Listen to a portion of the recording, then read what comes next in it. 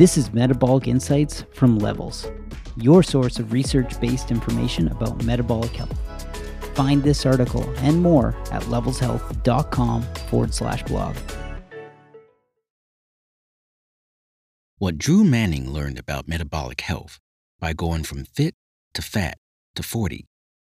Trainer Drew Manning wore CGM as he gained and lost 60 pounds to better emphasize with his clients. Here's what it taught him about glucose, diet, and willpower. Mike Haney, author. 10 years ago, at the age of 30, professional trainer Drew Manning's clients told him something that really hit home. As someone who's been fit his whole life, he could not truly understand what they were going through in trying to lose weight or get in shape for the first time, so he decided to try to understand. He purposely gained 75 pounds over the course of 6 months by eating a standard American diet of fast food and processed food. Then he set about trying to lose it and get back to where he started. The journey was harder than he could have imagined and taught him empathy for his clients, as well as how much of his ego was tied to his body image. He also learned the toll of being unhealthy on not just his physical health, but his relationships and even financial health. Drew's experiment spawned a New York Times best-selling book, Fit to Fat to Fit: The Unexpected Lessons from Gaining and Losing 75 Pounds on Purpose, a podcast, Fit to Fat Experience, and a TV show, Fit to Fat to Fit, in which other trainers around the country take on the same challenges with their clients. Now, Drew has been doing the experiment a second time in what he's calling Fit to Fat to 40 to help gain a better understanding of weight loss and fitness as we age. This time around, he's also had to gain and lose 60 pounds over the course of 1 year, while also going through major life changes, like ending a relationship and beginning a move from Utah to Hawaii with his 2 young daughters. Another difference the second time around, Drew's been wearing a continuous glucose monitor and other bio-wearables through the entire journey, giving him a whole new data-driven lens on what his body is going through. We talked to Drew about how sharing his blood sugar score with people following his journey helped keep him accountable, what new insights he learned this time about the emotional pull of food, especially when life gets complicated, and whether there's a Fit to Fat to 50 in his future. When we spoke to Drew, he was just a few weeks and about 10 pounds away from getting back to his goal weight of 181 pounds, from a peak of 244. First of all, how are you feeling? A lot better than I was around November, December, at peak weight. One of the things I wanted to get across during this journey is the effects of eating the junk food and not exercising. Sure, it makes you gain body fat, but if that's all it did, it wouldn't be that bad. There are so many other effects that it has, hormonally, and that carries over into how you show up in the world, as a human, as a mom, dad, brother, sister, spouse, employee, business owner. It affects you in so many more ways than you think. So I'm doing a lot better these days with my physical health under control. This time around, you've been going through a lot of life changes, like your move. Did you know that would be happening during this journey? No, I didn't make the decision until around November to make the move. I also went through a breakup, but that's real life. At the end of the day, I think it just made this whole experiment more relatable because life happens, and you can't get around it. You still got to figure out how to eat healthy, exercise, and get through. For the first Fit to Fat to Fit, you didn't have a CGM. What did you learn having continuous glucose data through this one? This was actually my first time using a CGM ever. I've tested my glucose here and there, but only by pricking my finger. I normally eat keto-ish, meaning low carb, lots of healthy fats, good amount of protein. But in the fat part of this, eating Cinnamon Toast Crunch and soda and all these sugary products, I'd see my levels spike above 200 milligrams per deciliter. That was pretty crazy. Healthy post-meal glucose shouldn't exceed 140 milligrams per deciliter. Then when I went back to eating a lot of proteins and fats, I saw this nice, even blood sugar line within this range of 90 to 110 milligram per deciliter most of the time. For me, having that data on the journey back to fit also helped because I wanted to have a good score to report to my audience. So I knew I couldn't have that Ben & Jerry's ice cream because I knew what it would do to my blood sugar levels. Any surprises?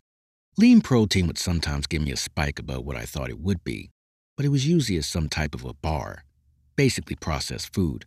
I also really liked having CGM anytime I went out to eat too, so I could test and learn. Maybe there's something in that sauce that I didn't think about, or those candied pecans in that salad. Maybe that's a lot more sugar in that dish than I thought. During the fat phase, did you notice your high glucose readings affecting how you felt? For sure, especially with sleep. There were moments where I had so many spikes and crashes throughout the day, and then my blood sugar would drop really low at nighttime. It would wake me up feeling like I needed to eat. Then during the day, I noticed when I get a big spike and crash how sleepy I am. That was the thing I was trying to tell people. You guys, I'm so exhausted. Eating 6,000 calories of food is exhausting by itself, but eating 6,000 calories of processed food is even more exhausting on your body. But that's what a lot of Americans struggle with. Empathy was a big part of what you took out of the first Fit to Fat to Fit experiment. What else did you learn this time around? When I did it the first time in 2011, it really opened my eyes to how powerful the emotional connection to food is. In the fitness industry, it's all, hey, just eat less and work out. That's like telling a drug addict, hey, just stop doing drugs. It shouldn't be that hard, right? But we program our brains in a certain way. When we go through stressful situations or traumatic experiences, sometimes we reach for substances to numb those painful emotions. Unfortunately, food is a legal way of doing that is very accessible. You can go to the grocery store or gas station and get a candy bar. And yeah, it does make you temporarily feel better. Fast forward to this journey. Going through my breakup was a lot harder on me than what people probably saw. Before that, I was eating the food to gain the weight. It tasted good, but I was mostly eating it to gain the weight.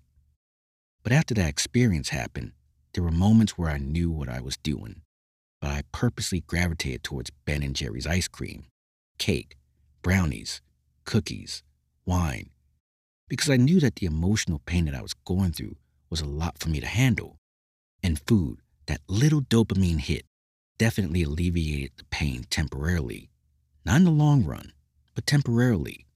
I'm not condoning that behavior, but I understand on a deeper level why people gravitate towards it, because we don't know how to deal with our uncomfortable emotions. So that's where empathy comes in. And that's why I'm trying to make people more aware. This was just a short little experiment that I did, but I learned so much. For people who never struggle with their weight or never struggle with emotional eating, it's hard to really understand why people do it. Doing it again the second time, I gained a better understanding and more empathy for those that struggle with it. Do you think there's utility in CGM for people just trying to optimize their health? Definitely. People ask all the time if I have diabetes.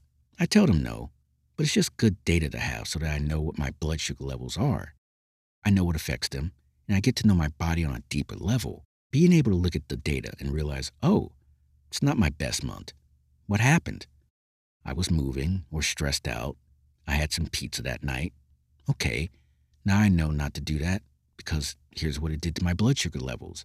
And that affected my sleep, which affected my workout the next day, which affected my mood, and ultimately how I showed up as a dad. I think that insight should be available to everyone. The flip side to the accountability that data can bring is that it can also sometimes bum us out if we get a lower score.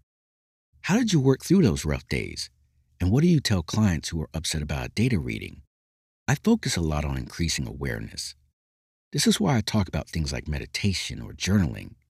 So each time this happens, it's a learning experience. What was happening in your life? What do you think the emotional trigger was for you? Oh, I got into a fight with my spouse, and that triggered me to get upset. And then these emotions of anger and resentment and self-hate came in. And then it's like self-sabotage, right? Eat the food, drink the alcohol.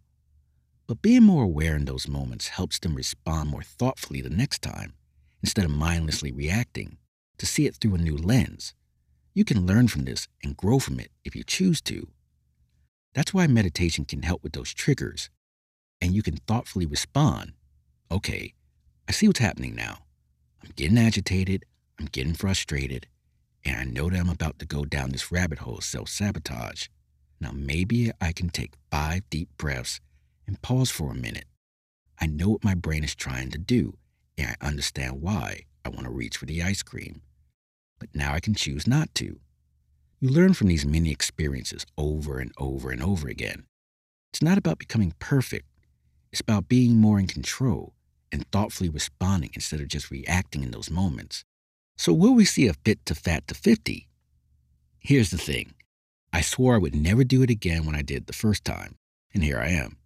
So I don't foresee myself doing it again after this time. But you never know. A lot can happen in 10 years. Narrated by Jamal West. Find this article and more at levelshealth.com.